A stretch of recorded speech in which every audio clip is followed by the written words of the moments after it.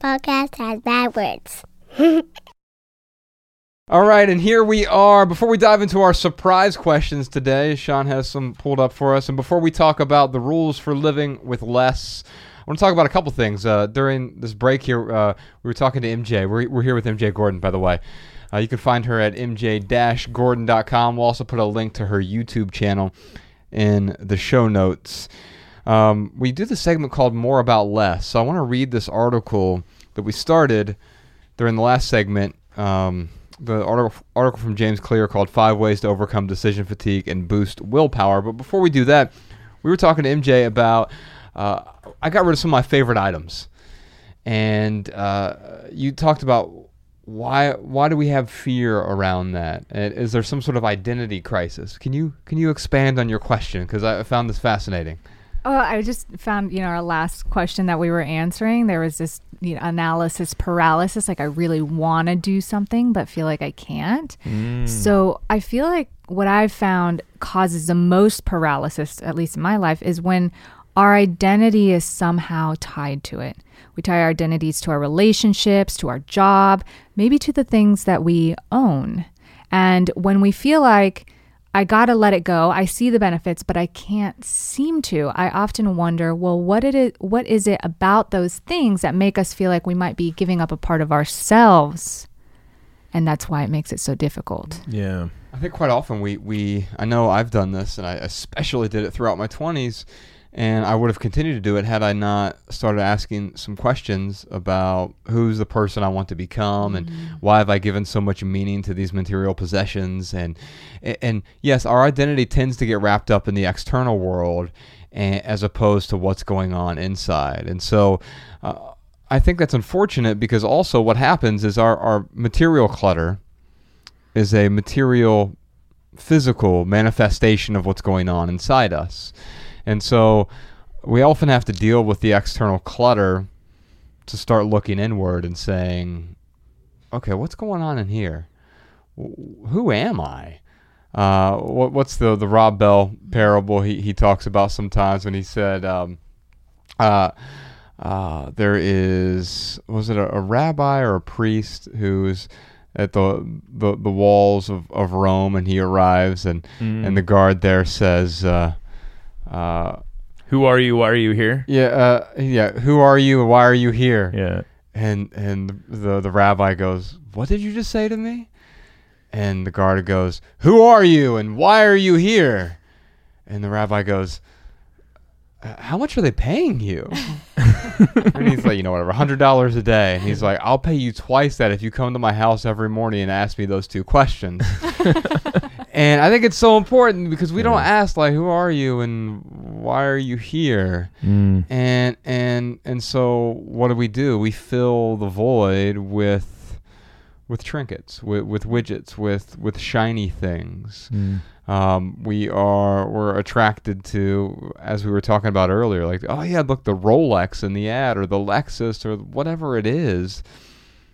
They're just things, and it's okay to have things. It's okay to have nice things. But why do I need the Lexus instead of the Toyota? I need to ask myself that. Yeah. And maybe there's a compelling enough reason to justify spending more money on it. For me, there isn't personally. And I've owned both. I've had Lexuses before, and I don't need it. I'm fine with the Toyota I have now. And I've realized that it gets me from point A to point B relatively comfortably, without any of the excess. I have abundance, but I don't have overabundance, and I think that's the difference here. Anyway, I wanted to talk about decision fatigue, because it's something that, and so we've got our more about less segment here. We've got this article from James Clear, and he says, do you suffer from decision fatigue? We'll put a link to this full article in the show notes. I'm only going to read parts of it. Decision fatigue happens every day in your life. If you have a particularly decision-heavy day at work, then you'll probably come home feeling drained. You might want to go to the gym and work out, but your brain would rather default to the easy decision. Sit on the couch. I know that happens to me, where it's like, it's been such a rough day, and I've used up all my decisions. I don't even think about it that way. I'm just like, I want to veg out. And And it's because I've reached that sort of peak of decision. I have experienced decision fatigue. The same is true if you find it hard to muster up the willpower to work on your side business at night or to cook a healthy meal for dinner. And while decision fatigue is something that we all deal with, there are a few ways that you can organize your life and design your day to master your willpower. And these are the 5 ways to overcome decision fatigue and boost willpower. Number 1, plan daily decisions the night before. This is something I should probably do more frequently. I have some routines that are already set up that are sort of pre-planned, but I think it would make sense the night before to plan some decisions. So here's what James says. There will always be decisions that pop up each day that you can't plan for. That's fine. It's just part of life. But for most of us, the decisions that drain us are the ones that we make over and over and over again. Wasting precious willpower on these decisions, which could be automated or planned in advance, is one reason many people feel so drained at the end of the day. For example, decisions like, what am I going to wear to work? What should I eat for breakfast? Should I go to the dry cleaner before or after work? And so on. All of those examples above can be decided in 3 minutes or less the night before, which means you won't be wasting your willpower on those decisions the next day. Taking time to plan, simplify, and design the repeated daily decisions will give you more mental space to make the important decisions each day. I know, Ryan, you wear pretty much a uniform every day, and I'm pretty close to that. Yeah. My decision is like, is it long sleeve or short sleeve? But even that is a decision. And I've seen some pretty credible studies that say we have, while we make thousands of decisions every day, we're able to make, I think it's 140, 150 good decisions each day. Like give our sort of mind power over to that. And you see people from Mark Zuckerberg to President Obama where they wear the same thing every day. It's not because they're making some sort of trendy style statement. They're saying, I want to eliminate that one decision. MJ, are there any ways you've eliminated some decisions in your life that you've sort of automated these decisions? Yeah, totally. For me, the process starts with what I call identifying the elements that are going to bring me the variables that make me happy and most fulfilled. So for clothes, it would be comfort. I like diversity, but I also don't like the decision fatigue. So I want to be able to close my eyes, pick things out, and then have them just go together. Okay. And so my decision comes down to, is it cold? Is it hot? What am I doing today? And so if I'm going to go to the gym, I just pick out the gym shorts. If it's cold, I just pick out the jacket, and there's only one, Yeah. But knowing what those elements are that are necessary to make you happy, I think is what eliminates all of the fear or the conflict over what the right choice is. When I look at my closet of yesteryear, I often had I purchased a lot of things aspirationally. Like it looked good on the mannequin, or it looked good in now it's the Instagram ad or whatever, as opposed to, is this appropriate for me? And I think that question of what is appropriate is a much better question for me than, do I like this thing? Because of course I like it. I like everything. You're able to get me excited. In fact, excitement is a reason to not do something quite often, right? If you're just excited about purchasing the thing, pause, take the 30-30 rule. For us, the 30-30 rule is if something costs more than $30, I wait 30 hours. So it gives me a day to say, okay, do I really need this? If it's more than $100, I try to wait 30 days. And it gives me that time to pause. Another thing that we sometimes talk about is step 0 is do nothing. And so before the action, before doing everything and putting the plan in place, step 0, do nothing. Just pause and say, okay, I don't have to do anything right now. I don't have to acquire this thing. I don't have to own this thing. I don't have to bring it into my life. I don't have to do anything. So step 1, once I get to it, I will be a little bit more intentional because I took that moment to pause. We had number 2 here. Do the most important thing first. If there was the most important court case in the world, when would you want the judge to hear it? Based on the research, you'd want him to hear it first thing in the morning. You'd want their best decision, energy, and focus to go toward the decisions that were most important. That's true. I find often though I'll do the things that are easy. Like, I'm going to put off the hard thing, even though the hard thing is generally not as hard as I thought it was going to be. Yeah. And so I'll do all the sort of menial tasks to get them off my to-do list. And then I'll be stressed out about the hard thing all day. And it's 5 or 6 p.m. now. I get around to it, and it takes me 7 minutes to do it. And I'm like, wait a minute. I just worried about this thing all day. I could have taken 7 minutes at 8 o'clock this morning and just gotten this off my list. Or it might have taken you 3.5 minutes if you'd have done it first thing. Right. Right, because I don't have the fatigue that has been building up all day. What a great point. So, yeah, do the most important thing first. Number 3, we already touched on. Stop making decisions. Start making commitments. Scheduling those commitments is important.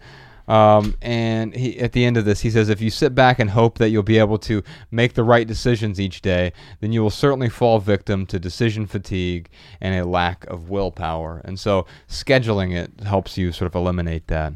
Number 4, if you have to make good decisions later in the day, then eat something first. I don't know if I necessarily agree with this. I think this is maybe person specific. Here's what he says, and I'll talk to you both about this.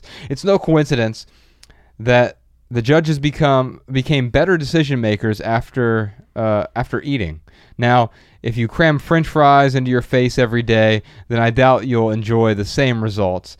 But taking a break to feed your brain is a wonderful way to boost willpower. This is especially important because although it's great to do the most important thing first, it's not always possible to organize your day like that. When you want to get better decisions from your mind, put better food into your body. I certainly agree with that. Feeding yourself. I also often find that I make some of the best, I have the most mental clarity when I fast. And so anyone who has experienced prolonged fasting, like I haven't eaten in close to 20 hours right now, and I tend to make better decisions and be more clear mentally without eating. Now, I think that's different for each of us. Yeah. I know I've dated people. I remember Austin when I was dating Austin. Yeah. She is amazing, but she would get hangry. Oh yeah.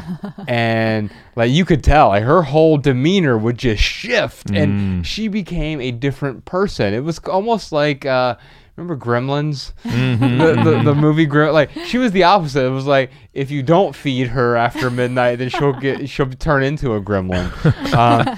And otherwise, she was like just this cute, amazing person. But as soon as she got hangry, it was like the switch flipped.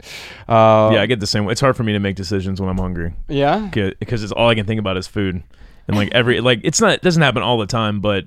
I mean, especially when I was like making a huge transition last year, like giving up sugar, I found out I was very close to type 2 diabetes, so I had to give up a lot of things. And when I would get to that hangry point, I couldn't think about anything but food, and every little thing was so annoying. So yeah, I think you're right, man. It's probably perspectival with people and whether they should eat before they make decisions or not.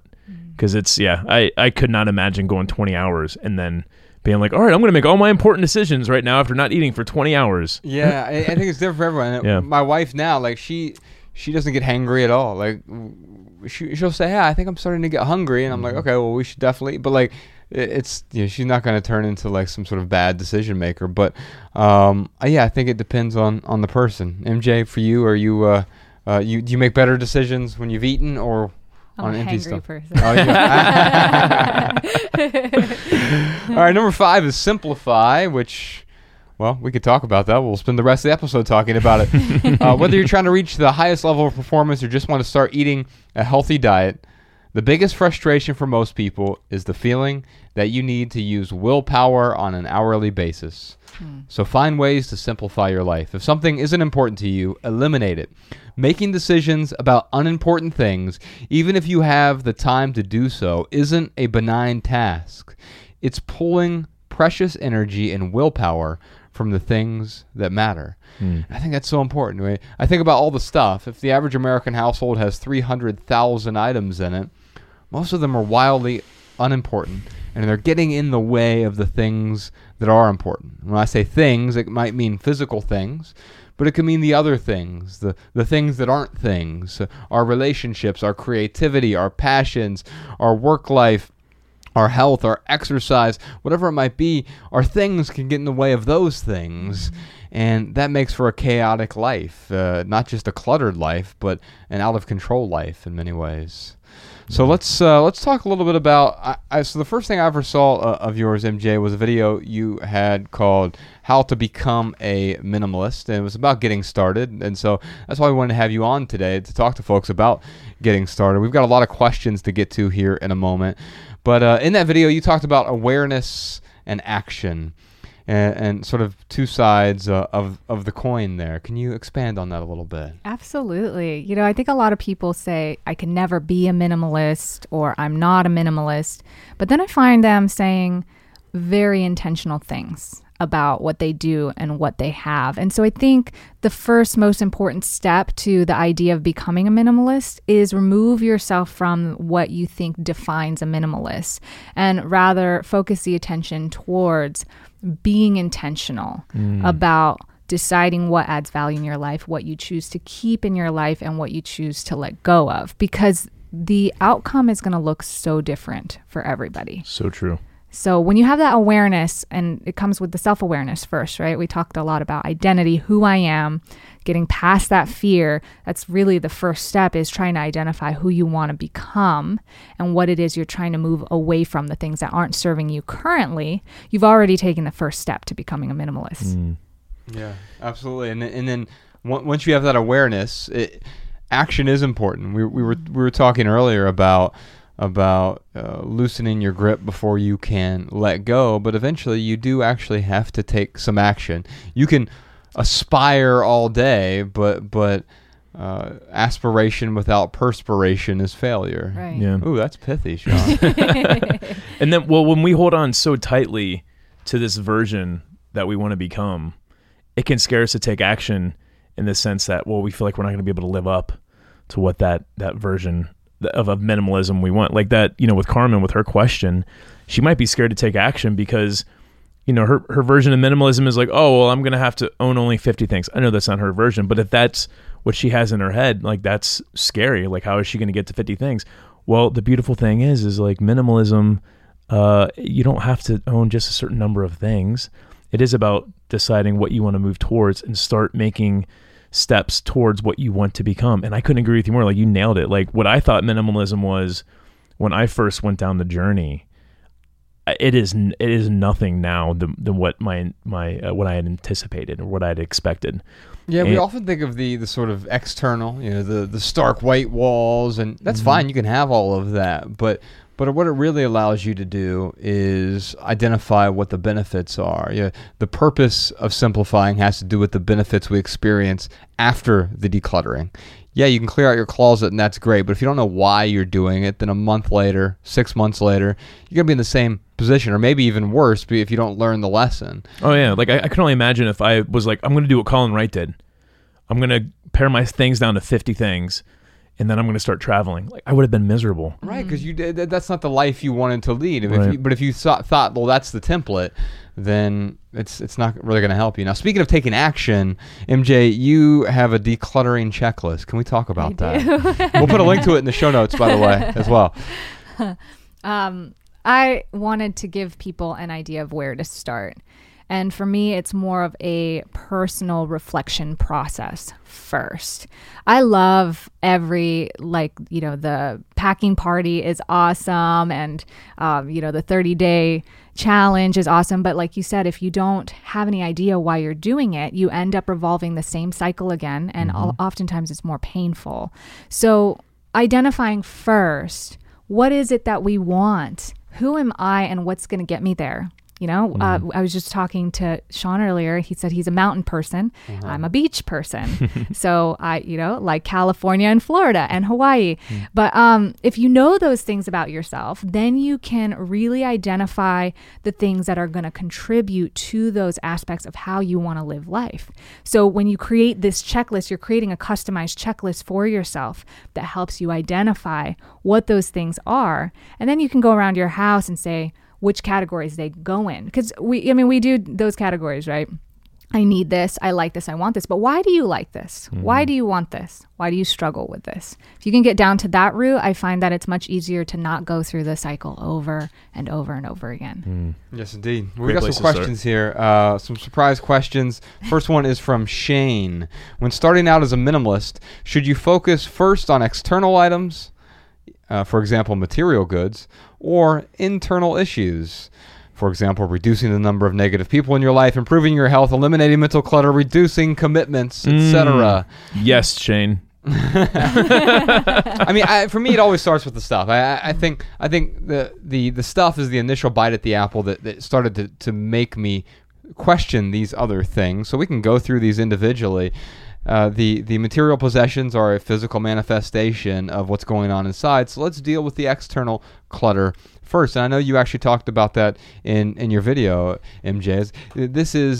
It's not easy to deal with these things, but it is simpler to deal with the external clutter in our lives, because there are some measurable. You can almost turn it into metrics in a way. I've gotten rid of this pile of clothes today, where you can't say I got rid of 7 pounds of mental clutter today. It doesn't work as well. And I find for me that by being in a calmer space, it does. At first, it's actually, it's almost anxiety producing in a way, because then it's, have you ever done a deprivation tank? Like the deprivation of air? No, so you've done Yeah, you've it's done like it before. It's a float tank. Yeah, it looks like this pod, like this big pod that can fit a human or 2 humans in there, and it's salt water, and it's like right at 90 something degrees, like right where your body temperature is, and you literally sit there and you try to let go, and you try to like meditate, and it is this very amazing experience once you can let go. But like that's the hardest part of the whole thing. Yeah, so a sensory deprivation tank, it literally it's pitch black, right? Yeah. It's silent. Yeah. There's no sound, and you're floating in the water, and because it's salt water, you're buoyant, so you can't really tell you're in water. Because it's pitch black, it feels like you're floating in space. It's the same temperature as your skin, so you can't feel the water on your skin. So it feels like there were times where the first time I did it, I really thought, like, I started to panic because I'm like, I think I might actually be in space right now. Like you feel like you're floating. And once you turn down all of the stimuli, like literally the sounds, the just everything, the sight, everything is turned down. The touch, kinesthetics is all turned down. All of a sudden, your mind you realize how loud your mind is, because without that, your mind is loud all the time. But if you're screaming in a Metallica concert, it's probably hard to hear. Or actually, if you're whistling at a Metallica concert, it's impossible to hear. Yeah. But if you're whistling in a empty cave, all of a sudden it's like, someone turn that sound down. Yeah. But when it's just your mind, and I found for me the first time I did it, you do it in an hour usually the first time, at around the 50-minute mark. Yeah. My mind started to slowly turn down. Yeah. And I found this is also true when I started to simplify my life, and my house was less cluttered. I had fewer things. Ryan, in our book, Everything That Remains, we talked about the sound of minimalism, I think is the name of the 6th chapter, where Ryan, after his packing party, like his house had a different echo in it even. Yeah. Your house sounds different. But once you've removed the sort of pacifiers from your life, then the anxiety might seem like it's turned up, but it was actually there the whole time. Now you're finally confronting it. Yeah. And so I find that dealing with the external things, and we'll put a link to the decluttering checklist, so Shane, you can definitely use that. But you talk about reducing the number of negative people in your life. Yeah, that's something you'll definitely want to do, but you might also find out that you might be the negative one. Or one of the negative ones. And so identifying that relationship with yourself and improving the relationship with yourself is something that's important. Improving your health is obviously important. If you don't have health, you don't have anything. Health is wealth. Eliminating the mental clutter, whether it's through meditation or yoga or breath work or self-care. There are a lot of things that you can do to eliminate mental clutter. Reducing commitments. Yeah, I think you want to reduce your commitments, but also commit to the right things as well. The best way to reduce your commitments is make sure you're committed to the right things. Amen. What would you say to Shane, MJ? Obviously, I know you talk about dealing with the external clutter first. Do you have any practical tips for him? Yeah, I mean, I'm on the same page with you. I like having people declutter first their possessions because you get kind of that immediate experience for you. You said it's kind of the anxiety turns up. For me, it's a little bit, wow, this is cool. But I think probably the most important thing too is, like you said, filling the space. And it seems a little backwards, but filling it with the things that are actually important to you. Filling it with something that's going to give you that positive reinforcement so that you see what the space is all about. 'Cause some people are sitting there like, well, I'm here now, and this is really boring or scary, you know? Well, what are you going to do with this space? What are you going to do with your time now? That's the most important thing. And not just filling it arbitrarily. Right. I think too often I know I had a giant suburban house that I built back in Dayton, a suburb of Dayton, and because I had so much space, I had a 2.5 car garage. I don't even know what the hell that means. What the hell is a half car? A motorcycle, a small Fiat. Really what they're saying is like, you have some storage space, right? Yeah. But I felt compelled to fill that. We had an attic. I felt compelled to fill that.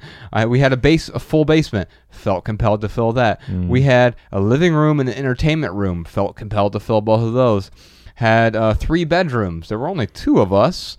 And we slept in the same bedroom, but I had to fill the other bedrooms with stuff. And those bedrooms had closets, so I had to fill the closets with stuff. And then we had dressers in our bedroom I had to fill with stuff. And we just feel compelled to fill the space with stuff. And so realize you are complete already in an empty room.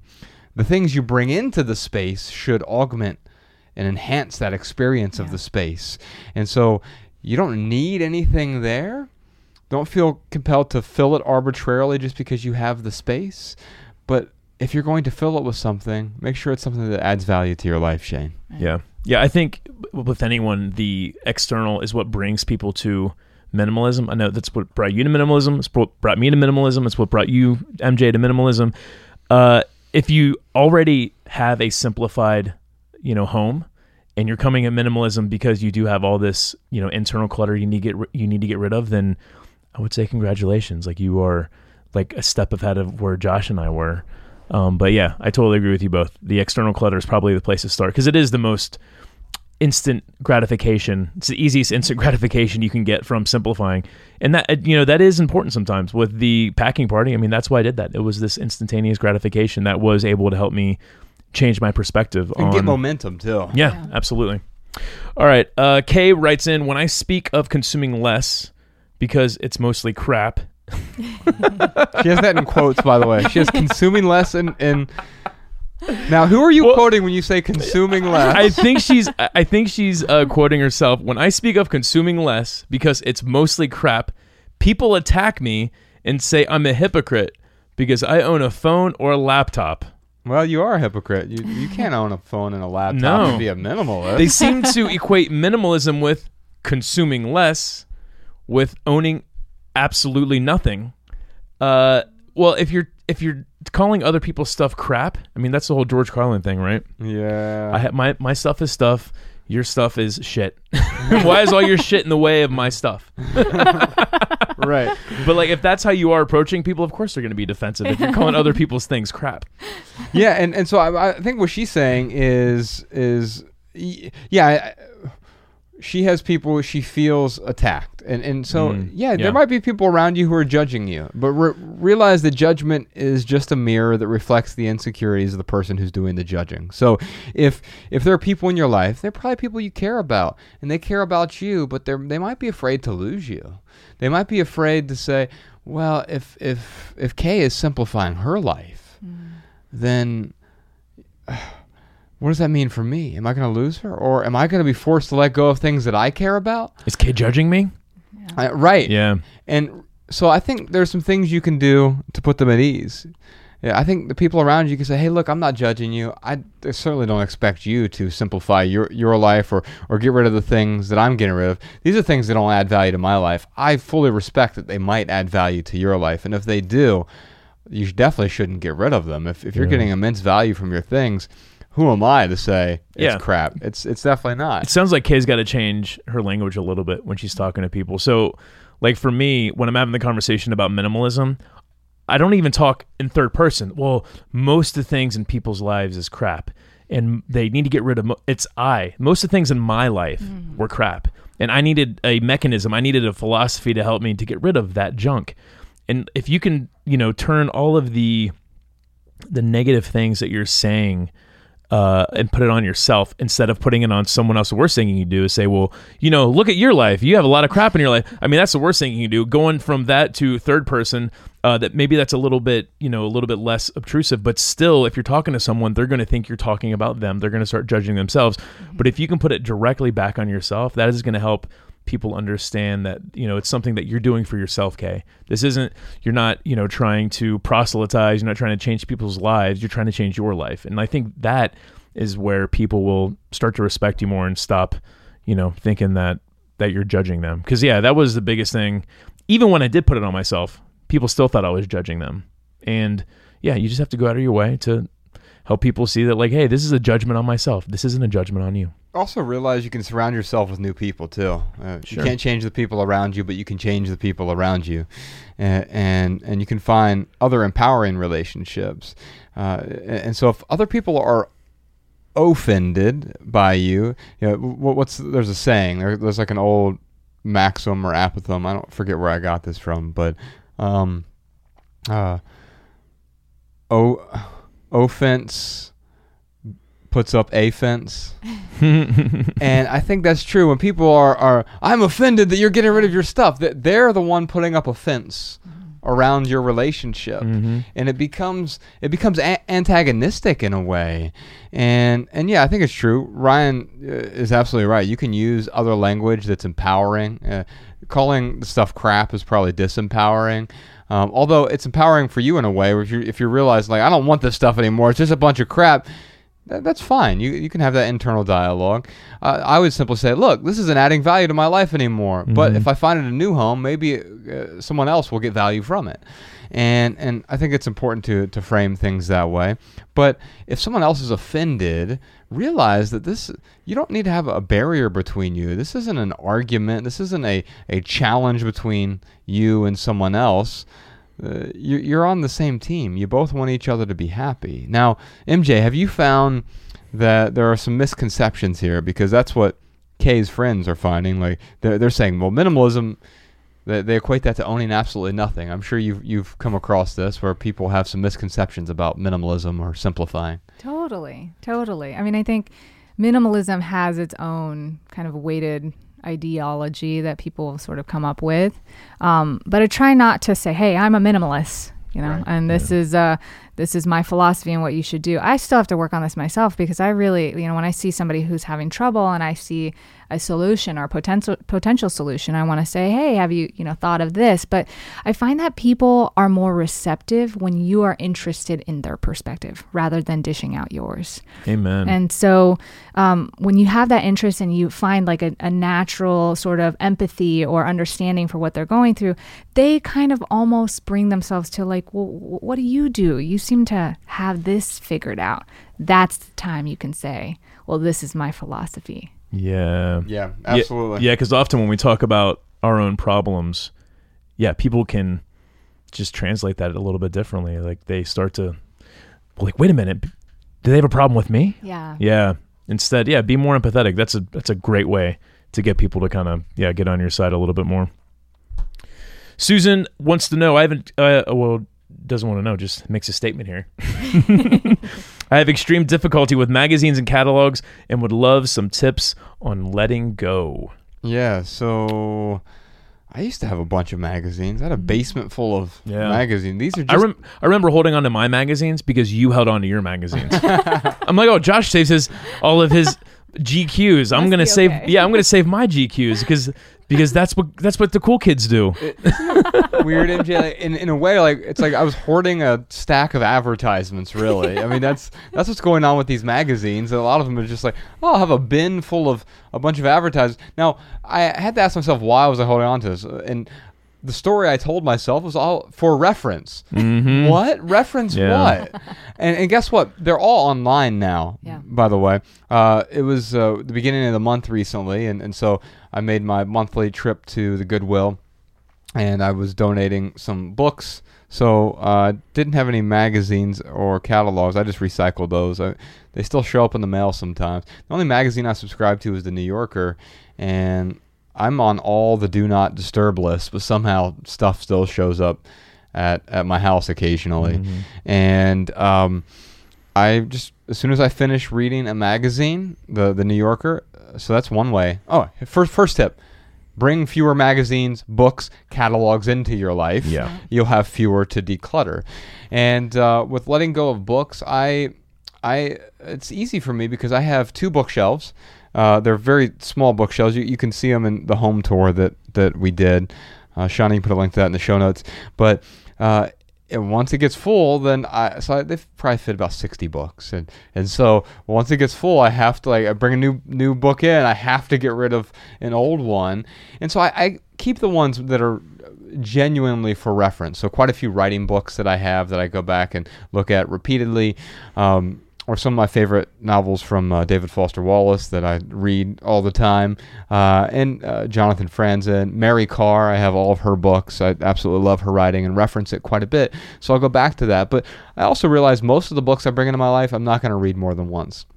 And honestly, if you look at the stats, most of the books we bring into our life, we're not even going to read once. Yeah. They're aspirational purchases, and they don't end up there. Do you have any tips for magazines, catalogs, books, those types of things? Well, we are in the digital age, and so that just hands down changed my life. Any of my favorite books I've converted to digital. There's the library we really heavily utilize. I mean, it's there. We pay for it with taxes. You can also ask friends if you see books that you see there. Do you like this? Do you have it? Can I borrow this? But similar to you, I have reference books, anatomy books, things that are much easier to deal with when you flip through. And also, like you, I have a bookshelf. It's got one shelf full of books. And if it gets full, I got to either donate, gift, and, if I want another book, that's the rule that I have for myself. Yeah, the library thing is fascinating because depending on where you live, by the way, you can get all of our books at the library if you can't afford to buy one of our books or audiobook or whatever. But now libraries, they will often do ebooks and audiobooks, a lot of them now too. Yes. So you're not even relegated to the print book. Although if you like print books and you prefer the tactile experience, great. You can go to the library, you can check out a book, and then you get to return it so it doesn't clutter up your space. And how beautiful is that? Now, also with ebooks, the thing that I really like about ebooks, I use Kindle personally. I'm able to go back and forth between the audiobook version and the reading version. And I replaced my Instagram app on my phone with the Kindle app. And so anytime I'm standing in line now, instead of mindlessly scrolling through Instagram, I just open the Kindle app and I'm reading as I'm waiting for my burrito at Chipotle, and I can spend 5 minutes just reading a book, and 5 minutes here, 5 minutes there, it adds up. I just finished a great book yesterday called Hillbilly Elegy. Guy who grew up close to where Ryan and I grew up. It was a phenomenal book, and I finished it in small chunks like that, where I'm reading 5 minutes here, 5 minutes there, and then I get to highlight the passages. And here's the beautiful thing. Bex wasn't reading at the time, but now I have all the highlighted passages, and you can just select it. And whether it's on my phone or my Kindle or the audio version, I now have all these highlights that I can go back and say, oh, yeah, here are the parts that stood out to me. Let's have a discussion about these. It also helps me retain some of the information because we've talked recently about how books don't work.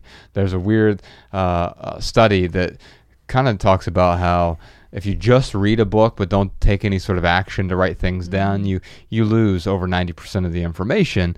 That's understandable, but there are some things that you can do, like highlighting passages, going back and reading those passages afterward, that helps you retain at least half the information. So is there a bookmark feature now between the audio and the ebook version?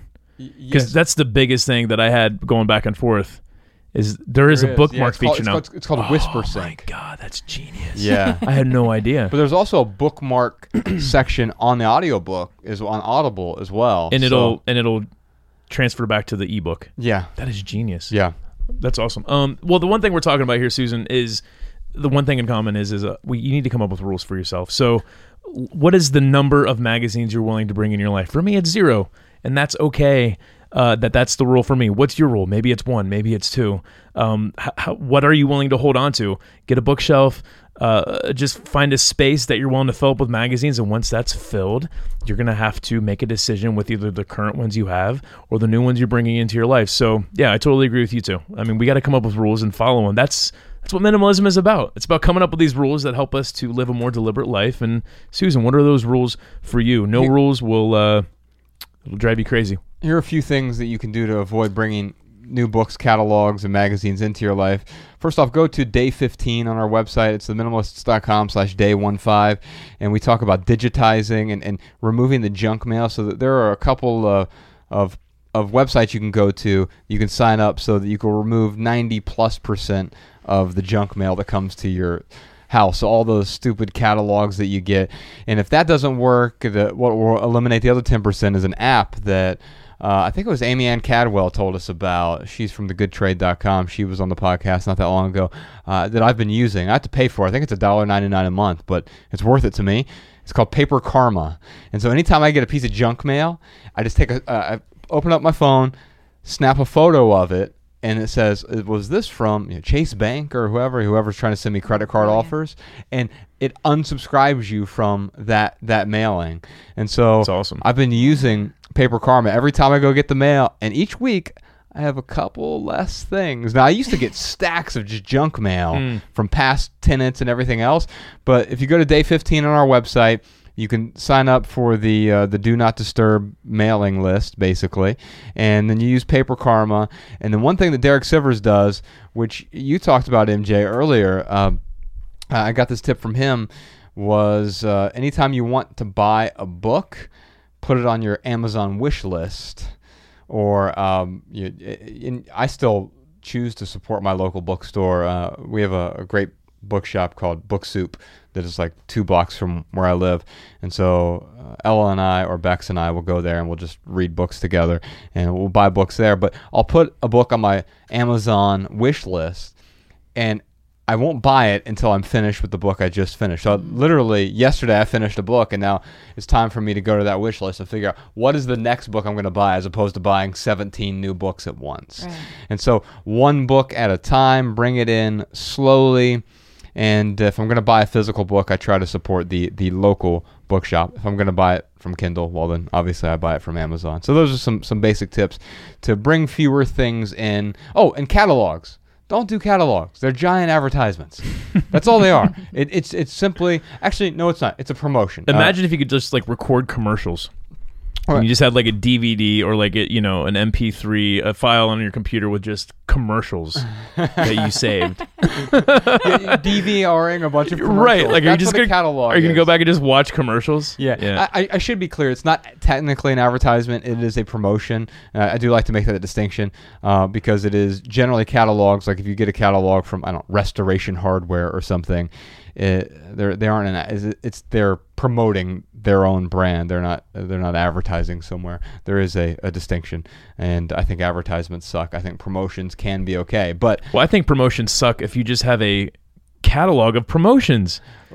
Right. I mean, it's right. Unless you're seeking it out. Like if for some reason you were like, you know what, I really need to buy some furniture, I'm going to go to Restoration Hardware and get their catalog. Yeah. Then that's great, but don't let it tempt you by showing up in your inbox. Yeah. Right. Yeah, like I need some furniture. I like Restoration Hardware, so I'm going to be informed on what they have, but then to hang on to all that information and to reference it one day is that's a little silly. All right.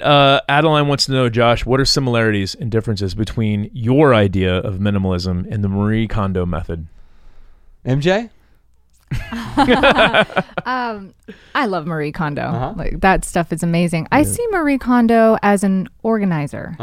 I do see a lot of minimalism in there, and I do see a lot of intentionality in the feeling of stuff.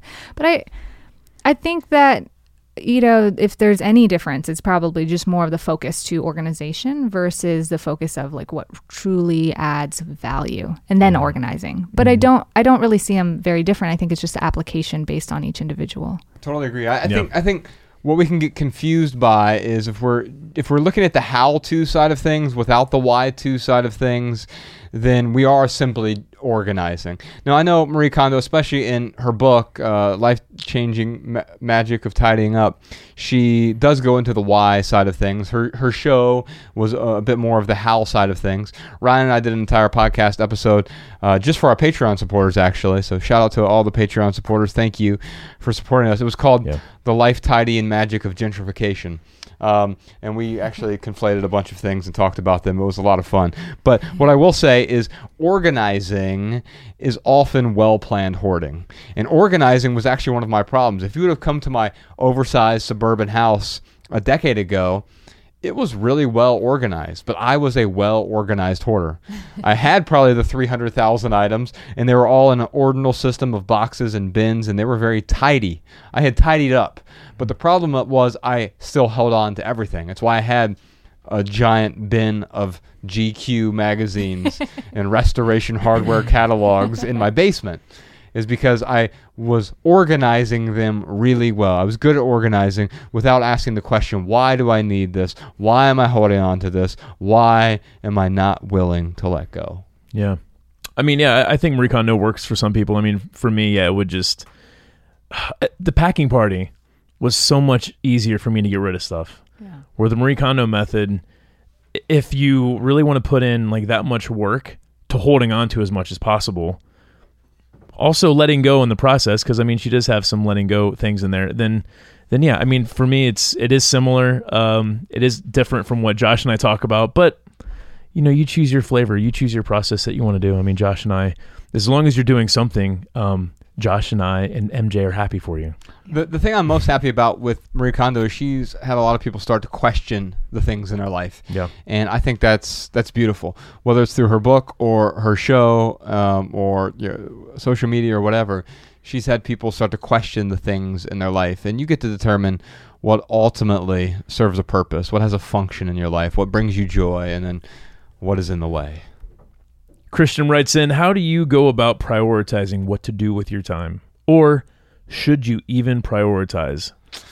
Man, I think prioritizing time, say that 5 times fast. I think that's important. I mean, for me, when I was faced with all that stuff after the packing party, it actually helped me see how I was prioritizing my time, because I would tell myself these lies like, oh, Ryan, you're going to like make a bunch of money. You're going to save a bunch of money in a 401k, and you're going to retire at 50 years old. But then like when I looked at all the stuff I had, I'm like, wait a minute, I have hardly anything in my savings. And here are tens of thousands of dollars sitting in my living room that could be in my savings account that instead I have spent on crap. It's my crap, so I can call it crap.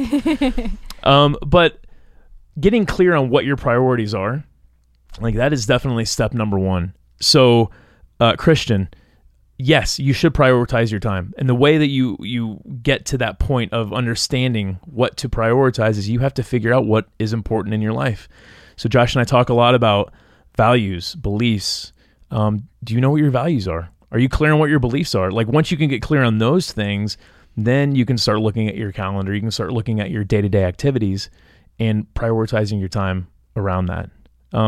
What kind of tips you got, MJ? Oh, time. It's our most valuable asset. Amen. I mean, of anything, when it comes down to stuff, when it comes down to what we spend our energy or money on, it comes down to time, right? We have to use that time to accumulate money, to buy the stuff, and then to deal with the stuff. So I think prioritizing time is at the top of my list. When it comes to what we what we have to give up resourcefully for our stuff. I think time is the biggest thing. So what kind of time are you looking at when it comes to what I have in my life? So for example, it's easy to say, this adds value to my life. I want to learn to play the guitar. I want to read this book. I'm going to start a garden and then contribute all my time to this cause. But if you are spending more time than you have, or more time than you need to also take care of the other things like your health and family and relationships, then all of a sudden it doesn't matter if all that stuff adds value. Your time is not used resourcefully. Yeah. It's funny. Like, that's what really drove me towards minimalism. It was reclaiming my time, because I was spending so many hours just consuming, piling, or I should say I spent so many more hours in order to consume more, so I could afford more debt payments. And then when I found myself in this tornado of debt payments, I was like, oh, like, it's because of these debt payments I don't have time to do things that I want. So yeah, when I was able to finally get my time back, figuring out what to do with that time, it was important. What do you think, Millie? I think prioritizing is important if you're prioritizing the right things. Amen. If you prioritize everything, then you actually have no priority at all. That word priority was a singular until the 20th century, and we now have all of our priorities. What is the UN's list of priorities? There's 163 of them, which means they have no priority. Right. And the problem with that is priority literally means the first thing. And if you have 163 the first things, not only is that nonsense, but you don't have a first thing at all. Yeah. And so when you look at your priorities, maybe look at your priority. What is the first thing? And if you prioritize that, and then you can identify what is the second thing. Yeah. What is the third thing? And everything that you do should serve your priority. Drew has a question here. For someone who gets excited and appreciates new technology, phones, laptops, etc., but finds that excitement often leads to unnecessary purchases, how do I allow myself to appreciate technology without being driven to spending money? So Drew, you get excited about new technology. I get excited about plenty of things as well. Excitement for me is a warning sign to stop. Yeah. So totally. I think of a red octagon that says excited on it instead of stop. Because really what I'm realizing is if I get excited about something, I'm allowing my emotions to take over. And my EQ is taking over my IQ in a way where it doesn't. I'm misprioritizing, to echo the previous question. I'm prioritizing my excitement over the value I may actually get from the thing in the long run. Our things are tools in our lives. So if this technology is going to actually serve a purpose, then maybe some of the stopgap rules that we have, like the 30-30 rule, will really help you. If it's something over $100, what if you wait 30 days? And during those 30 days, you ask yourself that question: is this actually going to serve a purpose? And am I willing to part with the $1,000 that's going to cost to buy this new phone, or $2,000 for this laptop? And how else could I use that money? Ryan and I have the 5 questions that you should ask before you make a new purchase. And one of the questions is, can I afford it? But if so, what are the true costs of this thing? Because it goes way beyond the cost of the item.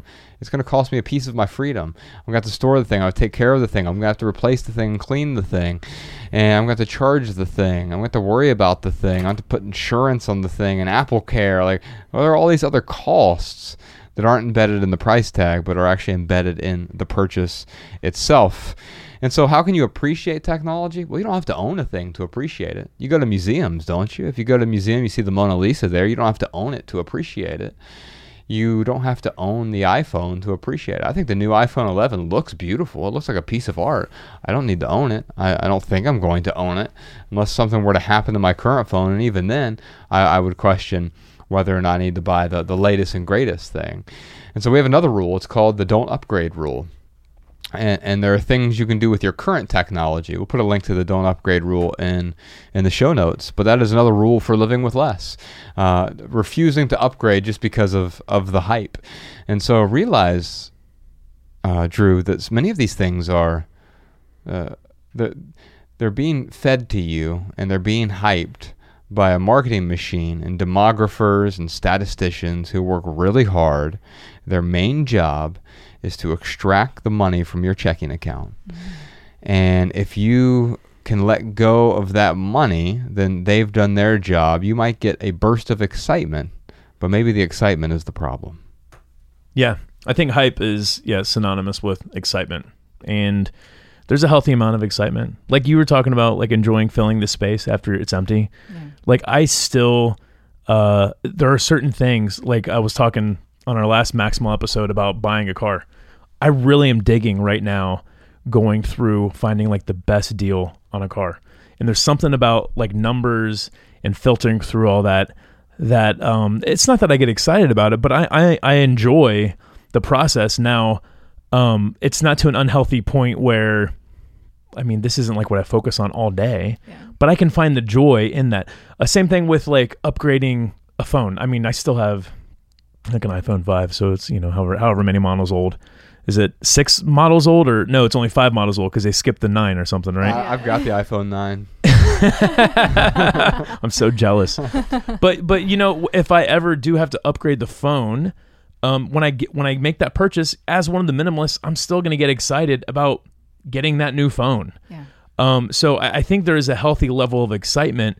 What Drew here is doing is it sounds like he has an unhealthy level of excitement. And what's crazy is that buying the new thing drives that excitement up, and he has it, and he's like, oh man, I'm so excited, this is great. Well, then that wanes, because we all know that when you purchase something, it's like a drug high. It is temporary, it's ephemeral, it's going to go away. So Drew, you're chasing that excitement feeling. So maybe the question to ask, Drew, is what are you chasing? Yeah, maybe replacing the excitement with contentment. MJ, I know that for me, I've had my Toyota now, the current one that I have, for maybe 4 years or something like that. But and I have the same level of contentment with it now that I did when I purchased it. I probably do have less excitement when I got it. I get excited when I'm in your car, man. but I have the same level of contentment. And so maybe what Drew needs to look for is, am I going to experience a level of contentment with this? Or quite often these things that we get excited about, they become the source of our discontent in time.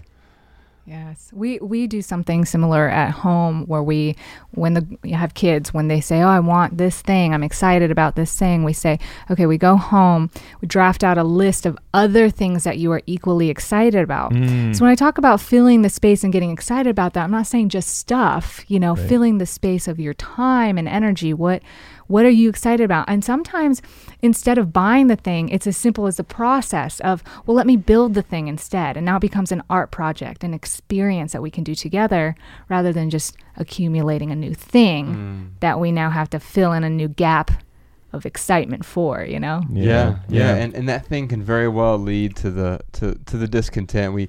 We fill our space, and then we sit there amidst the clutter, and what have I done? Yeah. And well, what you did is you acted on your excitement. Yeah. And you let the excitement drag you around. But you know what happens when you let excitement make your decisions for you? When you let excitement make your decisions for you, it's like when you blow up a balloon. I love doing this with Ella. We play with our little balloons all the time. You blow up a balloon. Excitement is when you just let it go. You don't tie it off, and all of a sudden you're purchasing this thing, and then all of a sudden out of nowhere you're down here on the floor, and then it's shot back up to the ceiling. You're all over the place. And if excitement leads you, you're not gonna have a direct path toward contentment. You're gonna bounce all over the place until you're deflated. Yeah, it's okay to be excited. I don't think it's okay to live for excitement. Right. And again, just to reiterate, there are healthy things you can be excited about, Drew. I mean, I get excited about, like, I get an email. I always bring this up about the soup kitchen because it's like 2 blocks away, and it's like the easiest thing for Mariah and I to go do and contribute towards. But like, they'll get an email, oh, the college kids are out of town, we really need help. I'm like, oh, I haven't been there in a while. It's been a few weeks, or it's been a few months. I actually look forward to hanging out with those people that we hung out with. I mean, and there is a genuine buildup of anticipation that happens before that. So again, it's okay to be excited. Just don't live for excitement, and find healthy things to be excited about. Mike writes in, how do you handle it when one person in the relationship wants to minimize and the other doesn't? I think first off, you have to realize that there's going to be a certain level of conflict in any relationship, but that doesn't mean that you have to put up a barrier. We talked about being offended builds a fence, right? Mm-hmm. And so the worst thing that you can do is be offended by, well, this person wants to simplify their life, or this person doesn't want to simplify, and now all of a sudden I'm offended by that. I know just this past week, we had these 3 framed photographs in our dining room of our family, and I have really bad OCD. I hate having things on our wall. I just dislike it, and Bex appreciates that enough that I just went to her. I said, "Hey, I really don't want to have any photographs on our wall here," and I know at first her feelings were like, oh, he doesn't want pictures of our family on the wall. But she knows how good I treat her and Ella, obviously. And so I show it continuously through my actions. And she knows, like, no, this isn't a commentary on, well, I don't want our family on the wall. I'm going to replace it with pictures of Podcast Sean and Jordan or something. No, like, I just don't want pictures there. And what I communicated to her is like, this would help me be a bit more calm. This feels calmer to me. This is better to me. And the 5 most important words in communicating with someone is, would you be willing to? And would you be willing to let me remove these photos, move the plant from here to here, move the bookshelf from here to here? And because I feel like I'll have a better sense of calm if we do that. And reluctantly, she said yes, because she supports me, and she knows I go way out of my way in a million different ways to support her in things that really matter to her. And quite often, if it matters to you, or if it matters to the person in your life, then you have to be willing to support them. And if you are willing to support them, that might mean letting go of a personal preference. And ultimately, if it really meant more to Bex to have those photos on the wall, then I'd have to let go of my personal preference as well. Now, it does help to be on the same page, have the same values as the person. Having similar interests is really helpful.